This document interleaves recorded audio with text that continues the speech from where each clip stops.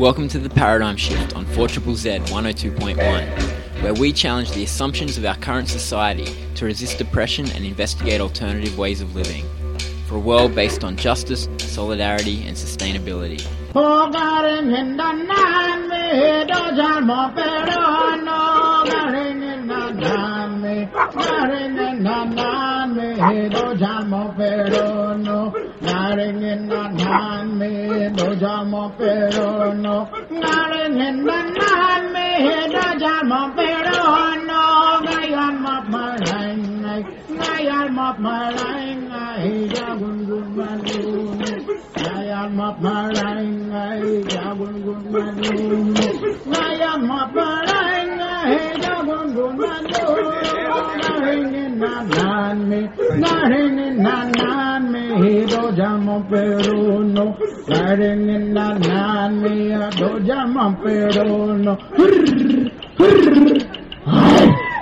Welcome to the Paradigm Shift on 4ZZZ 102.1 FM. That's the station. It's great to have you on your local independent community media, not owned by any profit-making corporations and staffed all by people for the love of it. My name's Andy. I will be with you for the next hour.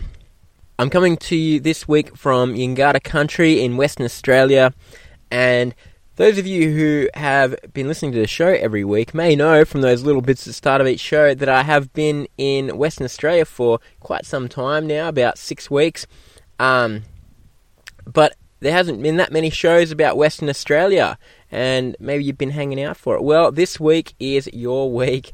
I'm going to do a show today covering some of the environmental issues going on in this state.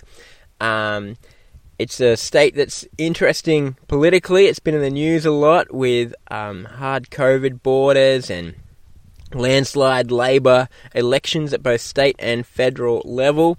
But those of us on the East Coast often don't hear that much about what's going on in WA, and so this will maybe fill you in a little bit. The two big environmental stories in WA at the moment, we will cover both of them. One is the Scarborough gas project, an immense fossil fuel project 300 kilometres off the coast of WA that is proposed by Woodside, giant West Australian petroleum company. There's lots of issues with it. You may have heard of a thing called climate change. That's the main one, but various other issues. I'll speak to Anthony Collins from the Say No to Scarborough campaign about that project and about the resistance towards it. And we'll also talk to Jess Beckerling from the WA Forest Alliance about the work they've been doing to protect native forests and about the big win they had last year in September, where the WA state government announced there would be no more logging in native forests. It's been a long time coming, but it might not be entirely everything that forest advocates have hoped for, and so we speak to her a bit about that. And at the end of the show, we're going to talk about a little bit of local environmentalism. The Hamilton Hill Guerillionaires are a guerrilla bush regen group operating in the suburbs of Perth. I was lucky to get to hang out with them and plant a few trees, and so I chat with Carl from the Guerillionaires about what they do as well. So by the end of the show, you'll feel very acquainted with all the news from over in this part of the country. We're going to start off with Anthony Kelly from the Say No to Scarborough campaign to hear about the big proposed fossil fuel project that climate campaigners across WA are working to try to stop. Let's have a listen. My name is Anthony Collins. I work for the Say No to Scarborough gas campaign. Trying to stop WA's biggest proposed fossil fuel project in a decade. So those of us over on the East Coast maybe are not filled in with all the details about the Scarborough gas proposal. Can you give us a bit of an overview of what is proposed? Yeah, definitely. So Scarborough is an untapped gas field about 300 kilometres off the the northwest coast of WA, up near Karratha, and what Woodside's proposing to do is tap that field, bring that gas onshore to an existing facility which they will need to expand in order to take that gas, produce it, and then obviously ship the vast majority of that gas overseas for significant profits for them and little else for the rest of us here in WA. The project will cause approximately 1.6 billion tonnes of CO2 emissions over its 25 to 30 year lifetime. It's not due to start production until 2026, I believe, is what Woodside are aiming for. So that'll take us into 2055 by the time that they've drained that field and produced it all. And obviously this is completely out of line with what the International Energy Agency and the IPCC are saying, that as of last year we needed to keep all new oil, gas and coal in the ground. We cannot afford to burn these new resources if we have any chance of keeping global heating under 1.5 degrees. So is that the main concern for people opposed to the project, about the emissions? For us, there's multiple reasons why this project is so terrible. For us as climate campaigners, obviously we're focused on the climate angle. There are other organisations who are involved who are also concerned about the impacts on marine life, and then there's also the traditional custodians up on the peninsula. Where it is, up on Murujuga, who are really deeply concerned about the effects that the pollution and the emissions will have on the rock art which surrounds the facilities that produce the gas and turn it into LNG. And there is an existing processing facility at Karratha there, which you mentioned. So are there already existing offshore gas fields being mined by Woodside? Yeah, so there's two existing facilities up there on the Burrup Peninsula. There is the Northwest Shelf, the Karratha gas plant, and then approximately a kilometre away from that is the Pluto facility. So Scarborough Gas is looking to be piped into an extended Pluto facility, and Pluto already has, I think, 2 fields coming into that. The Northwest Shelf has a few fields which are declining. Northwest Shelf is Australia's oldest LNG plant. It was, I think it came online in 1985, and so the gas reservoirs that is tapping into are on the decline. And if Woodside were acting in line with what the global kind of climate science needs us to do, then they would allow those fields to deplete and then not put any more fields through it. But there is ongoing calls by Woodside and unfortunately by the state government also to get another field, the Browse Basin, up and running, and as of yet also untapped, and pipe that through the Karratha, through the Northwest Shelf and Karratha gas plant also. And if they were to succeed in doing that, they want to extend the life of that facility until 2070, which is obviously way past when we need to be not producing these fossil gas reserves any longer. Yeah, well, like a lot of other big corporations, Woodside has lofty climate goals they've stated and sustainability goals. But I mean, building a gas drill rig 300 kilometres off the shore, obviously, is a massive investment, and it is looking at locking them into vast amounts of gas for a long time. Yeah, definitely. Not only them, but also their customers. So one of Woodside's often lauded reasons for going ahead with these projects is that their gas replaces coal in other countries, which after many reports and a lot of research has been done, has proven to be incorrect and just absolutely untrue. In fact, there was a CSIRO report which Woodside actually commissioned, which when CSIRO did the research, they saw that the gas going into Asian markets actually displaces renewables rather than coal.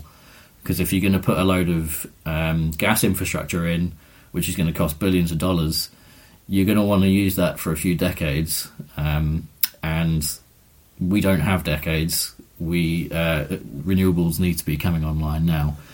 So unfortunately, that's a big fat lie from Woodside. And another key point as well, which is obviously very topical at the moment, is that the energy crisis that's ongoing over east at the moment is also not going to be helped by Scarborough coming online or Browse or anything that Woodside's proposing at the moment. None of this gas is going to Australian households. A very small proportion of it is going to Australian industry, but an extremely tiny amount and very, very local to the facility up on the Burrup Peninsula. It's all, this gas is going to be loaded onto a ship and sailed off to whoever the highest bidder is. It is not here to help Australians. Well, there has been opposition to the Scarborough gas project for a number of years, but I guess heating up as the approvals are coming through for it. What does the opposition look like so far? So it's really wide ranging. We've been running a campaign which has been really trying to focus on pressuring investors and customers, but Scarborough is universally disliked and unpopular throughout WA and increasingly across Australia. So it's resulted in people taking more extreme, but also I understand actions where they've gone and locked on to prevent works happening up on the Burrup Peninsula, and it's also resulting in things like Fringe Festival here in Perth was sponsored by Woodside, and after a lengthy campaign by artists, they ended up getting rid of the Woodside naming rights because artists didn't want their festival to be associated to a company who's going ahead with such a project. So there's broad and wide-ranging opposition from all corners of society, really. And if people are interested in finding out more about Scarborough and the resistance to it, how can they do that? Yep, they can go to saynotoscarborough.com.au to find out. And anyone interested in getting involved, there's a sign-up page on there. And then we'll be in touch, and there's plenty to do, and plenty more to go at, we won't stop until Woodside stop, basically. Okay, thanks very much, Anthony. You're on 4ZZZ 102.1 FM, Paradigm Shift. We were speaking about the Scarborough gas campaign, which is an offshore gas project off the coast of Western Australia that Aboriginal people at Murajuga and environmentalists are opposing, going back a few years, 10 years or so, to the James Price Point campaign against a offshore gas hub in the northwest of Australia. That campaign, of course, was successfully won by environmentalists combining with the Aboriginal people at Gularabaloo. Hopefully we'll get a little bit of history repeating in that way as well. I will hopefully speak to some of the Aboriginal traditional owners who are opposing it in the coming weeks. I'm on my way up towards that part of the country at Karratha. And for now, they've gone to Geneva, actually, to speak to the United Nations gathering of Indigenous people about the project and why it should be stopped. So stay tuned for that. I'm going to keep going with talking about West Australian environment issues.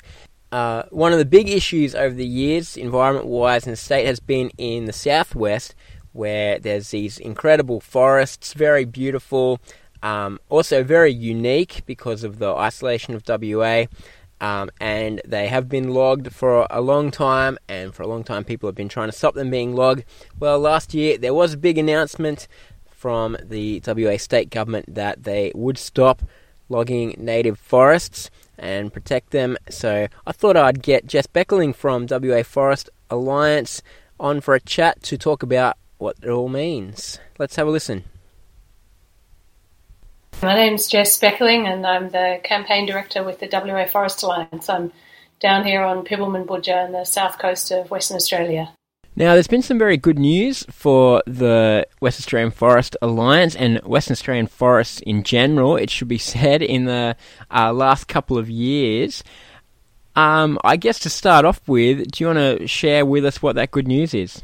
Yeah, very good news indeed. After about 50 years of concerted and continuous community campaigning, we finally had a policy breakthrough. The Premier announced in September last year that we're going to see the end of native forest logging.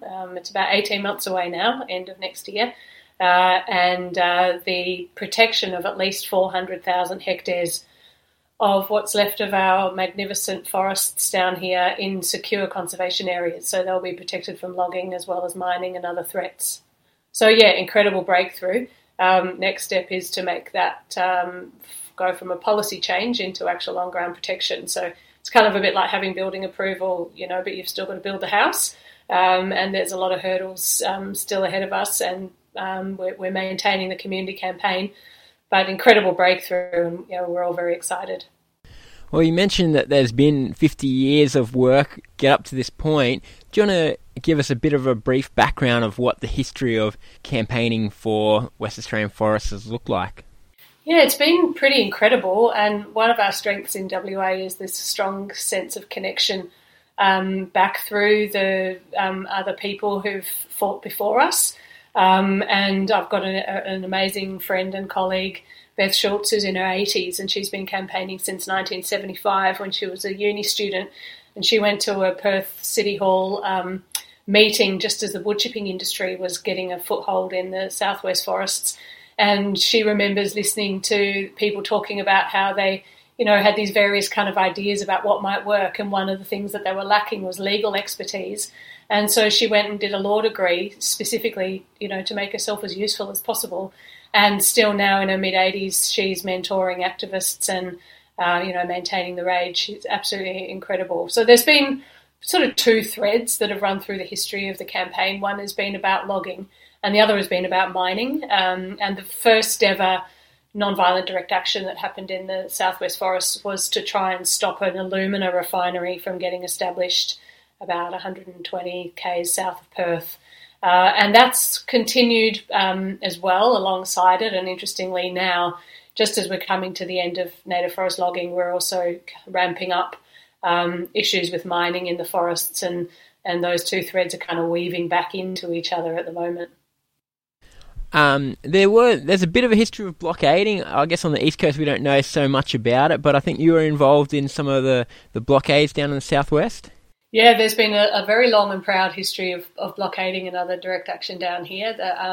I joined in 1997 and lived in the old growth forest blockades for about 3.5 years.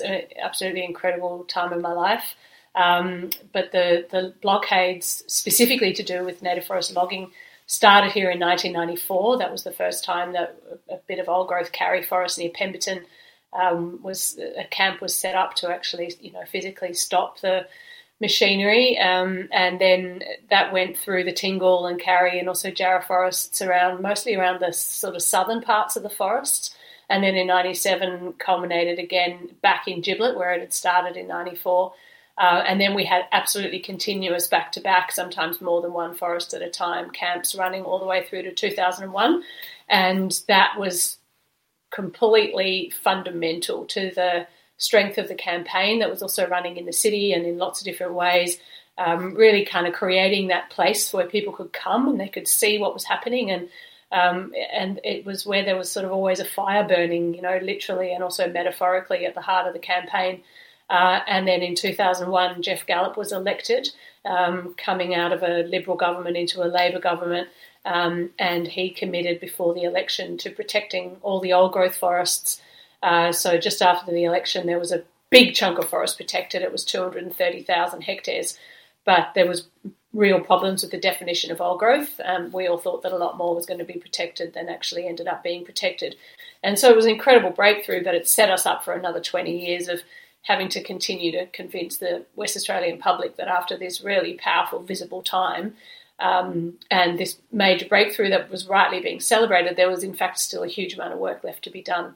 So we've continued over those last 20 years, still raising awareness, blockading, using various other techniques, and now we've got not just an end to old growth logging, but an end to all native forest logging just around the corner. Yes, well, it brings us forward to another Labor government and another decision about native forest. And yeah, you've mentioned that it's a lot to celebrate, but there's also work still ahead of us to make sure that forests are adequately protected. What are the issues with the current proposal and native forest logging, and what's the challenges ahead for the Forest Alliance? Well, in the first instance, we've got to make sure that those areas are protected in secure conservation areas. That's our first mission. It's looking pretty good. I think we're heading in the right direction there. But then there's also what's going to be happening outside of those areas that make it into formal conservation. One of the big issues is thinning, and that's being pushed by various proponents from the timber industry. There is potentially some scientific benefit if you can imagine areas that have been cleared for mining, and then the gravel's been put back on top, and there's basically no topsoil, and you've got a whole lot of really struggling, skinny little jarrah trees standing in there that have been planted very close to one another. Those areas aren't, that's not a natural forest. It's a rehabilitation site, and a lot of it's been done really badly. And it's also twice as thirsty as the surrounding forest. So it's not only having an impact on those immediate areas, but also on the forest as a whole, because it's drawing up this absolutely critically needed groundwater. I don't know what it's like in Queensland, but in the southwest of WA, we've lost about 25% of our rainfall since the mid-1970s. So these areas are already really drought prone, and struggling. So if there's very, very cautious, hand falling and very light machinery taking out one or two trees here and there in those areas, it may well assist those rehabilitation sites to recover more quickly, and we're not opposing that.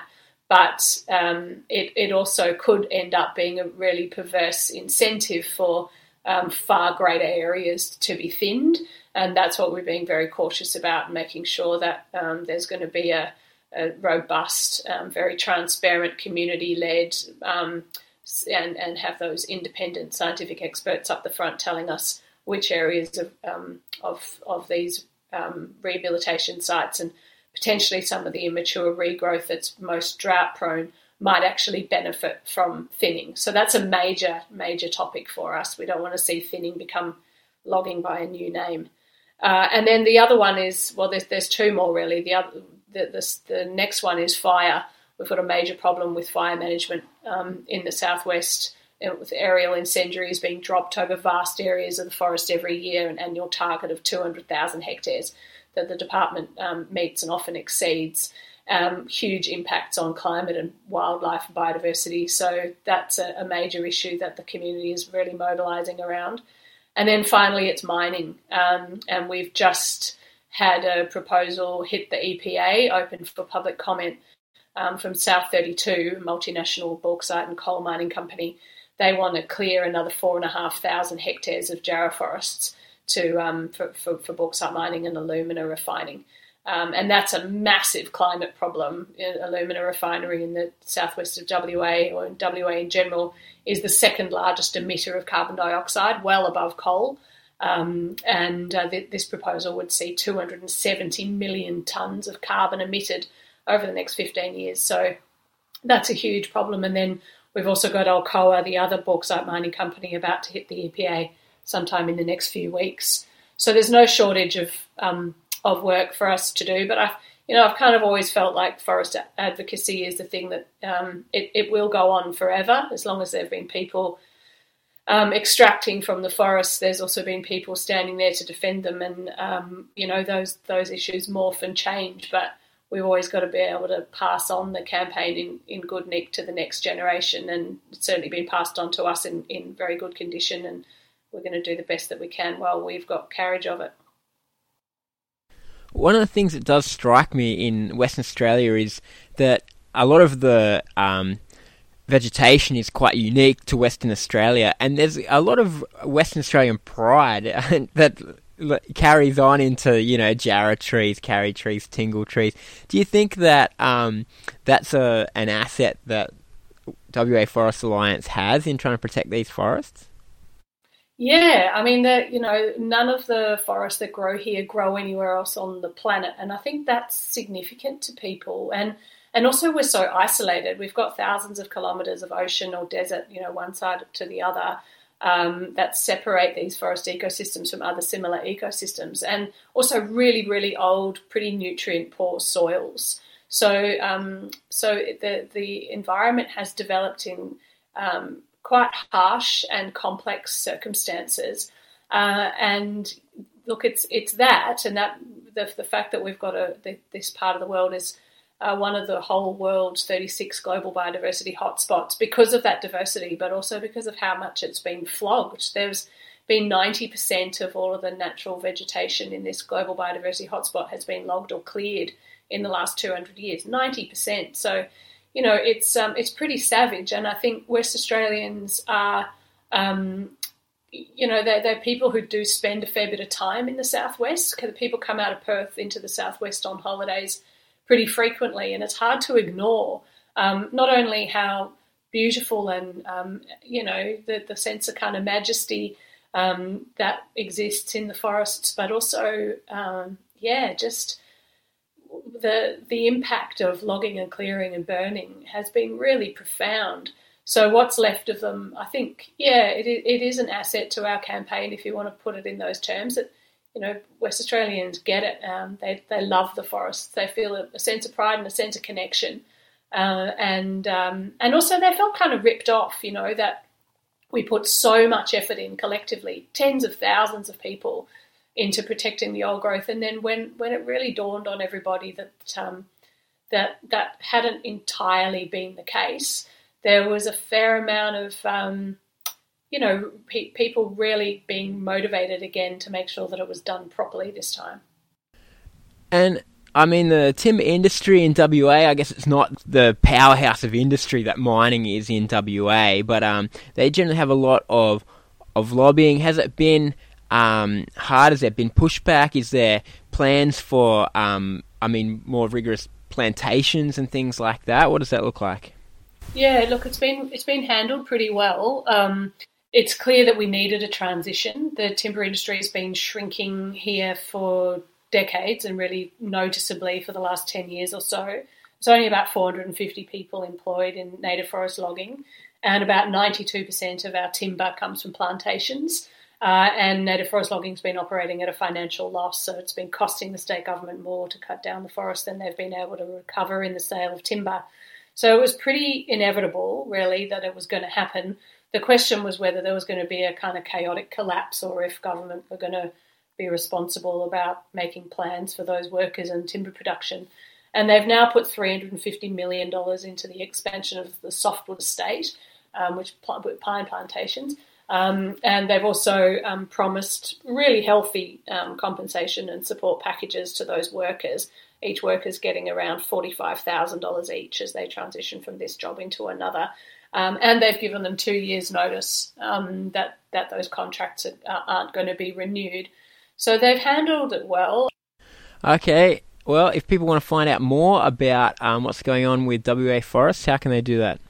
A couple of ways. Our website, WAFA, as in waforestalliance.org.au, is great, and I'd really encourage people to head over to the Northern Jarrah Forest page when they get there to find out what's going on with that issue.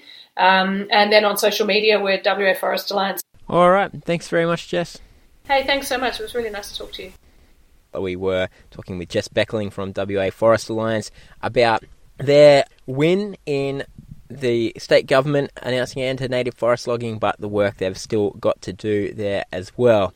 And for the last interview of the show, I'm going to stick to the trees theme. I'm going to talk to Carl Wilson from the Hamilton Hill Guerillionaires, who are just a group of friends based in the suburbs in sort of South Fremantle, the southern end of Perth. And they've decided to take it upon themselves to revegetate their suburb with a bit of native bush. And I managed to get along to a couple of the tree plantings. Lovely time, it has to be said. And wonderful to be getting some of those unique Western Australian trees, tuits and carries, and some of those all different types of banksias that are such a distinctive part of this part of the country, to be putting them back into the suburbs. So I thought I would grab Carl and have a chat to him about what they do as well. Let's have a listen.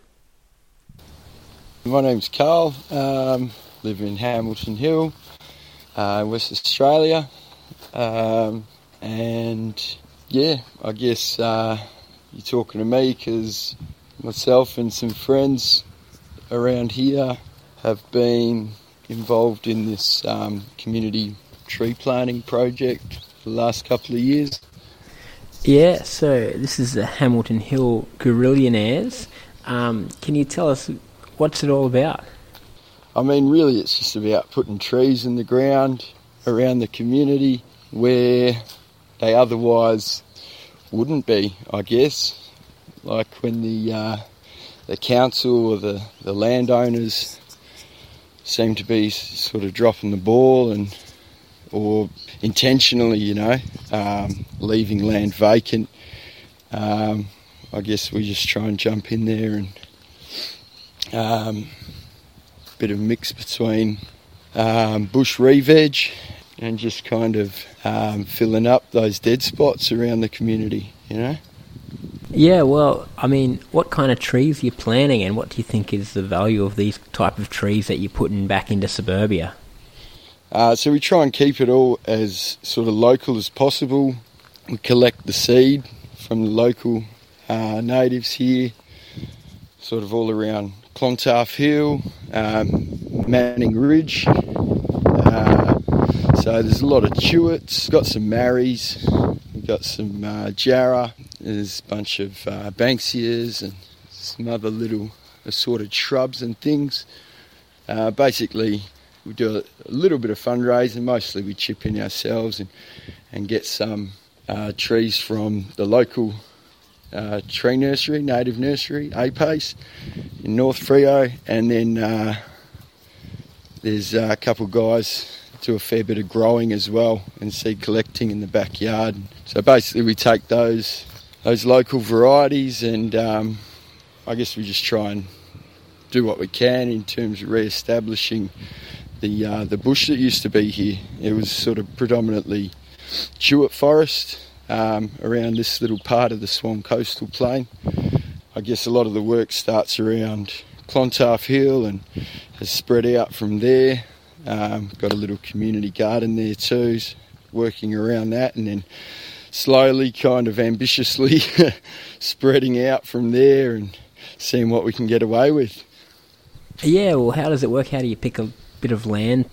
I guess a lot of it is land that has been bought up by main roads over the years, over the last several decades. And so it's all road reserve and they'll sit on land for a long time. Yeah, so there's a lot of main roads land around here that we live on and around, and it seems to have been, bought up for whatever road developments that may or may not happen, and it's sat empty for, decades in some places. And I think main roads have quite a stated interest in not establishing any kind of trees or, I guess, community infrastructure that could threaten potential future road developments, and we sort of see these bits of land as kind of vital corridors for native wildlife, and blue tongues and blacktail cockatoos and all other kinds of locals who need the trees and feed around. So I guess we're just trying to fill these up as best we can, with a little bit of kind of weed control in amongst established bush as well, and replanting there too. Yeah, I mean, it is important to have that habitat for native species and things like that, and obviously barren land is a bit of a kind of eyesore. I mean, it's a lot of work that you do to raise seeds and then go and find these plots and plant them and then look after the plants. I mean, what does it mean to you, like regenerating this land and planting these trees? Is it more than just the fact that there's now trees there? Yeah, I mean, this is where we live. I grew up out in the wheat belt, and I guess I noticed, since been living in the suburbs, the importance of just being around bushland, which is not to say that, there's enough bush out in the wheat belt either.